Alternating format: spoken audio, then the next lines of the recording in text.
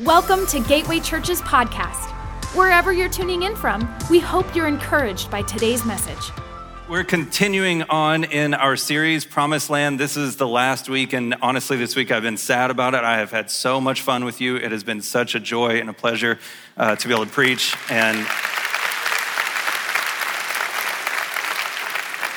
I've learned so much through this time. I hope you have too, and I've had so much fun with you, and we're gonna have fun today too as we continue talking about this. I do have a quick question though for you guys. Where on social media are my pro-beard people? Because you've been quiet lately, and there's a lot of anti-beard people on there lately. A lot, all right? They are organized, they are active, they are well-funded, I presume, because they have a lot of time on their hands. No, it's been mostly in fun. I mean, there's been some vicious ones on there, but my counseling is expensive, but it's working, and so I need some pro-beard people to show up every once in a while on social media. So thank you, sir. I can hear that beard from here. Thank you. Thank you. All right, as a reminder, we've been talking about Moses' journey and the Israelites' journey to the Promised Land. We started off by talking about the curse. Then we talked about the salvation. Last week, we talked about the water baptism. This week, we're talking about the Spirit, us being baptized in the Spirit, us receiving the Spirit so that we can walk out our lives. And I want to encourage you to keep studying this stuff for yourselves. There is so much. It was impossible for me to cover everything that I wanted to. There were so many things.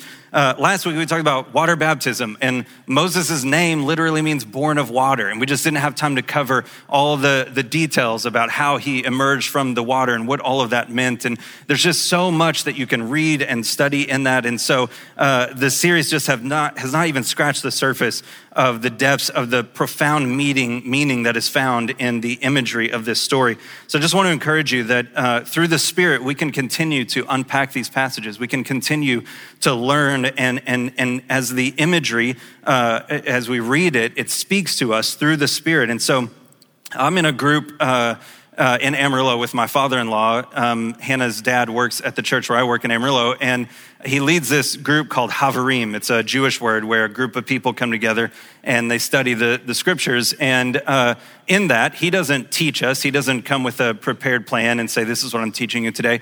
Instead, we all dig together. We all ask questions, and we all work towards studying the scripture and knowing it better. And just last week, he was explaining that there's this Jewish way of studying scripture, and it's an acronym. It's PRDS. And so the P, let me just go through some of these real quickly. The P is Peshat, and it means you look at the explicit meaning of scripture, the simple meaning, the meaning that's right on the surface, on the face of scripture. And then there's the Ramesh, and that's the alluded meaning. It's to sort of look for the hints. It might hint at something over here or over there.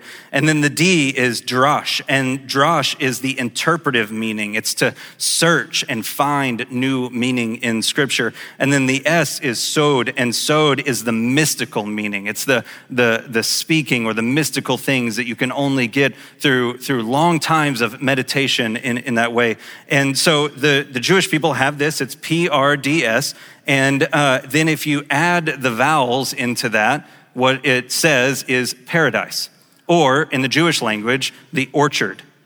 It is the study of scripture that is in the hopes of returning to the garden. We've been talking a lot about whether we eat from the tree of the knowledge of good and evil or if we eat from the tree of life. We find paradise by being guided in scripture by the Holy Spirit.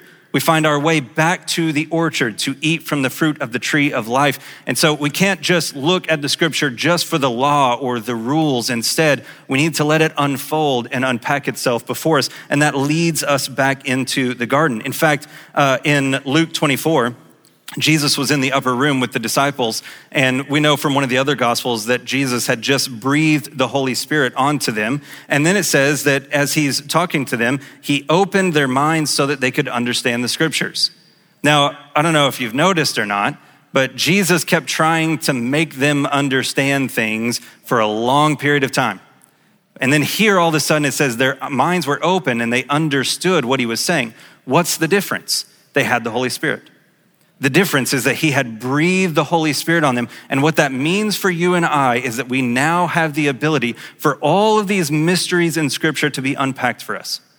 That we can understand Scripture, not just the surface meaning, not just the face value meaning, but the deeper meanings of Scripture. And the Spirit leads us and guides us into those things. And so this is what we want out of this series, is to find these areas where it pulls us into a deeper meaning. And so we've been seeing it all through the lens of the life of Moses and seeing how it pointed us to the future work of Christ through the imagery of the story.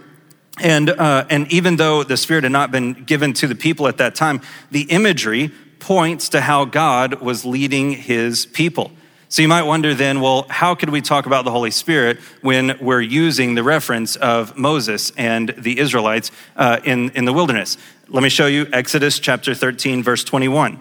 It says, by day the Lord went ahead of them in a pillar of cloud to guide them on their way, and by night in a pillar of fire to give them light, so that they could travel by day or by night. The Israelites have been saved from the oppressor. They've walked through the waters of baptism, and now they have nothing to worry about. Life is perfect, right? They're on the way to the promised land. Everything is easy. Everything is simple. Nothing to worry about from here, right? We get saved and then life is perfect. This is an issue with some models of evangelism. It says your life isn't good. You know that you're doing wrong. You know that things are bad in your life and you're not seeing victory in your life. So just give your life to God and then everything will go well with you. That is to make a promise that Christ never made. It is to make a promise that Christ never committed to fulfill. And that's why we see people fall away so often. They say, I thought God was going to fix my life. Just as the Israelites did, we see that once we cross through the waters of baptism, we have a long and difficult road ahead of us. And for that, we're going to need a guide. For that, we're going to need a guide, someone to lead us through that. And that's what the Holy Spirit functioned for as them. And the imagery is clear in talking about the cloud and the fire. There's multiple places where the cloud is used as for an instance of the Holy Spirit. In fact, in one of them, in Matthew, I believe, it's the voice of God is heard in the cloud. The Holy Spirit stands as the voice of God for us today, speaks to us and leads us and guides us. Many examples of the fire representing the Holy Spirit, but the primary one that we can look at is the moment of Pentecost when they're in the upper room and the Holy Spirit comes in the form of a fire resting on their head. And so this illustration of the cloud leading them and the fire leading them by night is the Spirit guiding them through life on their way to the promised land. And that is what he offers to us today. We, as I'm sure many of you know, we had moved to Austin and planted a church, and we'd been going for just about a year whenever COVID hit. And once we shut down, it dried up everything for us. And so we ended up ending the church and moving away. And we had been packing up our stuff and we'd been getting rid of a lot of junk that we didn't need. And so there was a place where you could go to these massive dumpsters and dump off stuff. And so I had backed up a trailer and I was just throwing all this stuff and it went down probably 30 feet into this compressor that would compress all the trash. And I was there and I was feeling down, I was like, I'm throwing my life in here, it was just, I was like really struggling. And so let me pause there for just a moment and tell you that when I was 8 or 9 years old, my dad was preaching at a church and he did a salvation call at the end of the message. And I knew that I needed to come forward. And I just sat there and I battled with myself and I couldn't do it. I could not bring myself to do it. I thought, what will everyone in this room think if the pastor who's up there preaching, if his son walks up and says, yes, that's me. And so I didn't do it. And that night I could not sleep. I could not sleep at all. I ended up going into my parents' room at probably 3 or 4 in the morning and I had not fallen asleep. And I told my dad I needed to pray that prayer. So he got up with me and he prayed the prayer, and the next day he bought me a Bible and we wrote in it the date of my salvation and little things that we wrote in there. And I had saved that Bible since then. Flash forward, I'm throwing my life in the dumpster and I throw a box down there and it cracks open and I can see that Bible laying in the bottom of the dumpster. And immediately. There was no way for me to get down there. And I was like, I already feel like I'm throwing everything away. And God, what were you even doing sending me here? What were you doing calling me to this just so that I could fail and feel miserable about myself? And there goes all of my salvation with my Bible in the dumpster. And it was the story of Moses that I remembered in that moment. Because I read somewhere one time that the first time God showed himself to Moses, it was in the light of the burning bush. But the next time he showed himself, it was in the darkness at the top of the mountain. And God said, I'm meeting you in the darkness right now. I knew in that moment that as bad as it was, God was still with me. Pastor Thomas reminded me of the passage in John 3, where it says, the wind blows this way and that way, and you don't know where it's coming from, and such it is with the people of the Spirit. But the wind will push you this way and that way, and you won't know the purpose of it. And if you're really living in the Spirit, you won't be like the Israelites who continue to question, God, why are you sending me here? And why are you sending me here? Instead, you'll be light and you'll flow with the Spirit, and he'll send you to this place and then send you to that place. And you can move freely because the winds of the Spirit are blowing. That's the life that we're called to in the Spirit, is to be able to move in and out of what God has called us to, in and out of different places that he has called us to. And the Israelites thought that they were saved so that God could serve their will and their desires. But a true follower of Christ knows that they are saved so that they can serve his will and his desires. A true follower of Christ recognizes that we have died to the old man and we serve the will of Christ. We sit under the authority of the tree of life. And after baptism, we attempt to walk out this new life that God has called us to, and we will need a guide. The Spirit functions in that role in our lives. In fact, Scripture even refers to the Spirit as this guide, and we have to look to him and call to him. And our choice today is simple, just as it is every day. Will we live through the flesh or the Spirit? And so the first thing that we need to remember about this is that the law brings death. The law in itself brings death. This is to eat of the tree of the knowledge of good and evil. Now, I've asked myself many times, why would God give the law if all it does is bring death? Was there something flawed? Was there something wrong with the law? Was it flawed in some sort of way? And remember, we've been going back and forth in this, talking about our tendency to eat of the tree of the knowledge of good and evil instead of eating of the tree of life. And so is the law at fault for all of this? Well, Paul addresses this in Romans chapter 7, starting in verse 7. It says, "What shall we say then?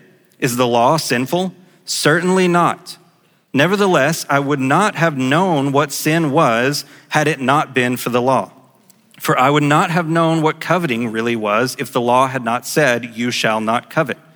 But sin, seizing the opportunity afforded by the commandment, produced in me every kind of coveting.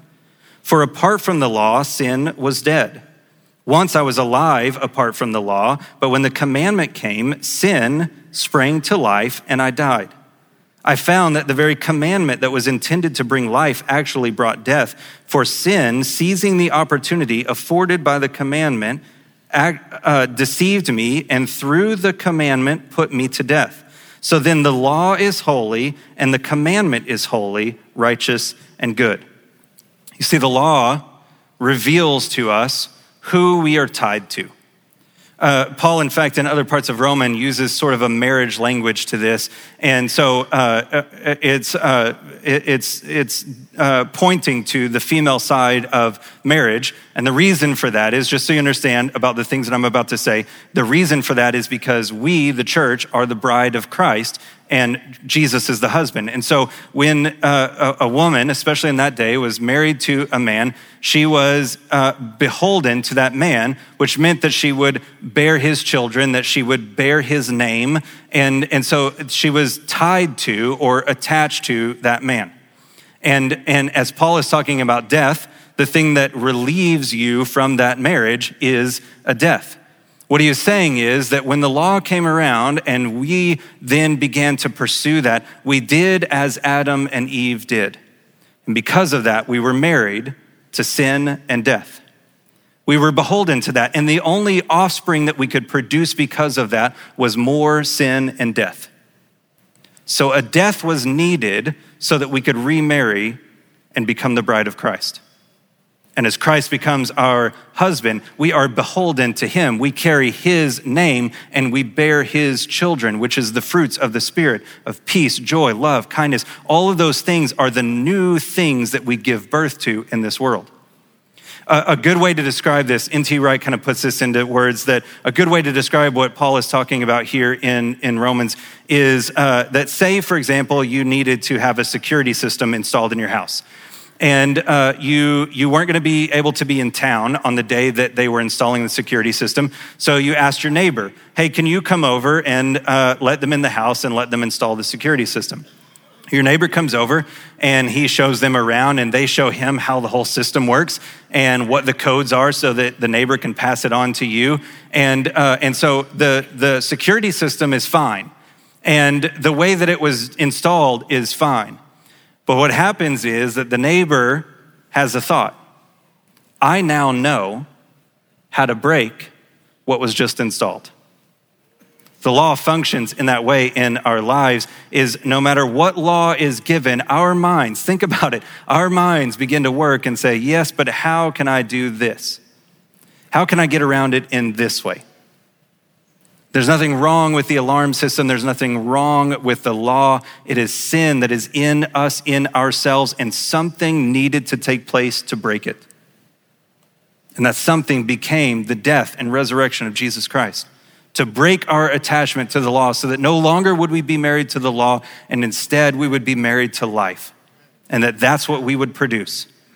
So there in that passage where he's talking about the temptation arising from the law, it's that when you become aware of it, your mind starts to work. You become like Adam and Eve in the garden saying, why can't I eat of that tree? What's really so bad about it? Why can't God let me be like him and know what he knows? And in the creation of the law and in the difficulty of us trying to choose it or not choose it, that is where we begin to break the law. And that is why our focus needs to stop being on the tree of the knowledge of good and evil and shift to the tree of life. Whatever you focus on is where you will end up. Whenever my kids were learning to ride their bike, I would tell them, don't look at the ground, look ahead, because wherever you look is where you'll end up. If you come into church or if in your life or in your prayer time, you say, I have this addiction that I can't get rid of, and God, I need to be healed from this addiction. And you go to God all the time, you can go and continually go, this addiction, this thing, I need to stop this thing. All of your focus is on the thing that you want to avoid. But if instead you shift your focus to the tree of life and say, I want more of God, I want Christ in my life, I want to live in him and him live inside of me, all of your attention is to him.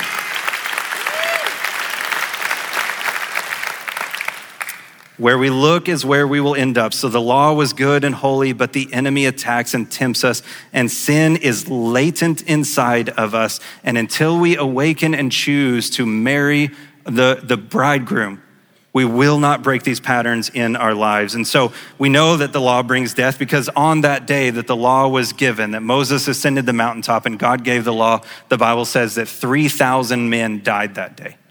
So the law brings and produces death in our life. So what's the contrast to that? Well, that is that the Spirit brings life. Remember, when the Bible refers to the Holy Spirit as a gift, it's when Jesus says, you, being evil fathers, know how to give good gifts to your children. How much more will I give you wealth, health? No, the Spirit. How much more will I provide every desire that you have? No, I'll give you the Spirit so that you can live the life that I have called you to live.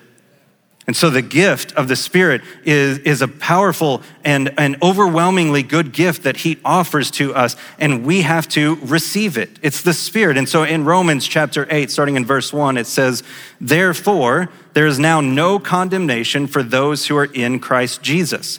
Because through Christ Jesus, the law of the Spirit who gives life has set you free from the law of sin and death. For what the law was powerless to do because it was weakened by the flesh, God did by sending his own Son in the likeness of the sinful flesh to be a sin offering. And so he condemned sin in the flesh in order that the righteous requirement of the law might be fully met in us, who do not live according to the flesh, but according to the Spirit. We do not live according to the flesh, but according to the Spirit. We do not live according to the flesh, but according to the Spirit. We have two options. Every day, two options. Will I be in the flesh today or will I be in the Spirit today? That's the only two ways to live. And every day we make that choice. Will I be in the flesh today or will I be in the Spirit today? Those are our only two options. And so we remember for a moment that just as we talked about when the law was given, 3,000 men died. But when the Spirit was given on that day of Pentecost, when the Spirit rested on the people, it says 3,000 men were saved and added to the church. There's never been a better contrast of the law shown to us through the story of Moses, revealing to us that the Spirit has come to give life. 3,000 men die over here. 3,000 men are saved and added to the church. And when they went up into that high place to meet with God, you'll remember that when Moses went up there, the people could have gone also, but they were afraid and terrified. But on this day, all those people there gathered in the upper room, the Spirit fell, and they boldly proclaimed the goodness of Christ. The Spirit empowers you to be that proclamation of who Christ really is. Okay, I want to show you something, and this is going back to the story of Moses, and this is towards the very end of the story, and I think it's a fitting way for us to wrap up this series. Something that caught my eye this week as I was studying. Starts in Numbers chapter 13 in verse 26. It says, they came back to Moses and Aaron and the whole Israelite community at Kadesh in the desert of Paran. There they reported to them and to the whole assembly and showed them the fruit of the land. They gave Moses this account. We went into the land to which you sent us, and it does flow with milk and honey. Here is its fruit. But the people who live there are powerful, and the cities are fortified and very large. We even saw descendants of Anak there. The Amalekites live in the Negev. The Hittites, the Jebusites, the Amorites live in the hill country, and the Canaanites live near the sea along the Jordan. But then Caleb silenced the people before Moses and said, we should go up and take possession of the land, for we can certainly do it.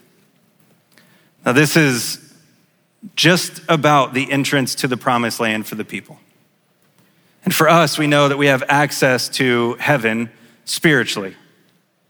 You have access to spiritually see heaven. You have access every day to see the world in its reality, or to see the spiritual reality that is in front of you.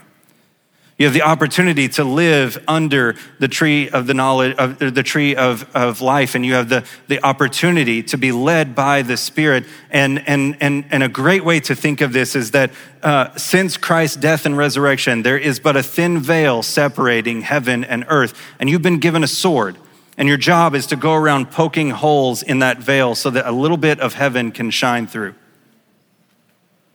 So here they are about to enter the promised land, and Moses and Aaron send out spies to go check it out. And when they come back, they say the challenge is too great. The enemy is too big. But Caleb says, no, we should go take it. We can do this. You have seen heaven. You, as a believer, have witnessed the higher things of God. You are a spy that has witnessed things that lost people and unbelievers have never seen. Which spy will you be? Will you be one that comes back and says, it's too great a mountain to climb to overcome sin and death in my life. The enemy is too strong. The enemy is too powerful. Or will you be a spy that says, we should conquer? It will be tough. It will be a battle. We will have to overthrow. It will be difficult, but God has given us power and we should overthrow. You function every day of your life as that spy, and you have a choice. And I don't know about you, but I want to be the kind of spy that comes back and says, yes, the enemy is great, but we are greater. We will overcome. We will take the land. We're led by the Spirit. I'm light as a feather, and when he blows me this way, I go that way. And when he blows me that way, I go that way. We will overtake and we will overcome and we will defeat the sin in our lives. We'll all still make mistakes, but we are called to live a higher life, and it is the Spirit that leads us and guides us into that life. I'll tell you a story about my mother-in-law. She ministers to people all the time in really amazing ways, and she just does this. She just prays over people all the time. She just spends time, talking to them and praying over them. And we were at a restaurant one time, and she asked the waitress, she said, "Is there any way that I can pray over you?" And I'll admit, like at this time in my life, I was a little embarrassed by it. I was like, "Come on, like, are you serious?" And so she just was like, "Yeah, okay, yeah, let me pray for you." And so she just would do that all the time. Well, there was a lady that she did that to one time. She said, "Can I pray over you?" And the lady said, "Yes, absolutely." And so she prayed over her. And then years later, she was in church. And that same lady walked up to her and she said, "When you prayed for me, I was completely overcome with an addiction to drugs and alcohol. And I had just said that day that I felt like my life had been broken into a million tiny pieces. And what you said when you prayed over me was that God was picking up every piece and he was putting it together and he was creating a mosaic. And that it was going to be a beautiful work of art." She reached into her bag and she pulled out a mosaic that she had made for her. And she said, "I want you to know, I am completely free from my addiction to drugs and alcohol. I'm remarried and I'm serving Christ."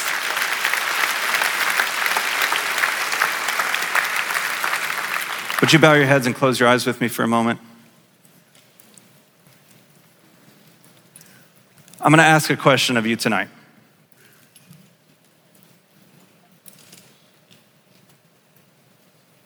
If you want to live that kind of life, if you know today that you need the Spirit in your life, if you want to live the kind of life where you're not worried or bothered, but you are as light as a feather and you are sent everywhere that you need to be sent by the Holy Spirit, you can receive him. You can receive the Holy Spirit tonight.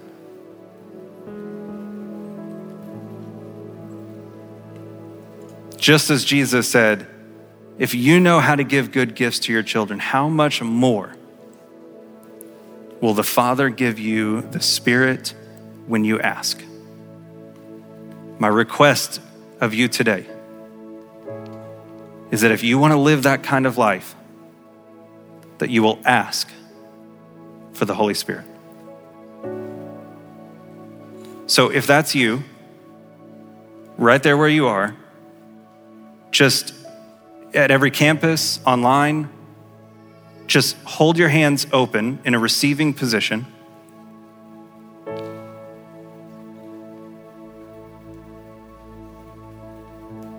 And receive. We never have to take the grace of God because he offered it as a gift. And we don't have to take the Spirit tonight because the Spirit is offered to you as a gift. All we have to do is receive. So Lord, right now, we receive your Spirit. We can't do this alone. Lord, we won't be able to make it. We won't be able to live the life that you have called us to unless your Spirit lives inside of us. And so like a wind blowing through, Lord, we receive your Spirit. May it descend down like a dove and rest on each and every one of us.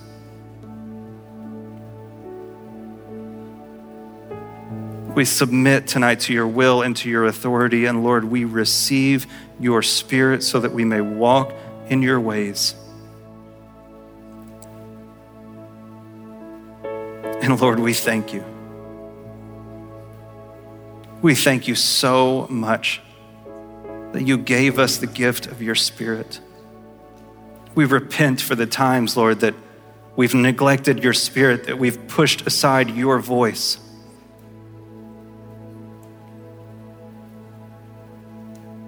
We receive your Spirit.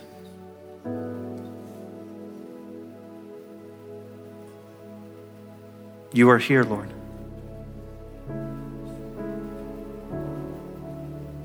So God, may we bring peace where there is hatred. Lord, may we, through the power of your Spirit, bring joy where there is sadness.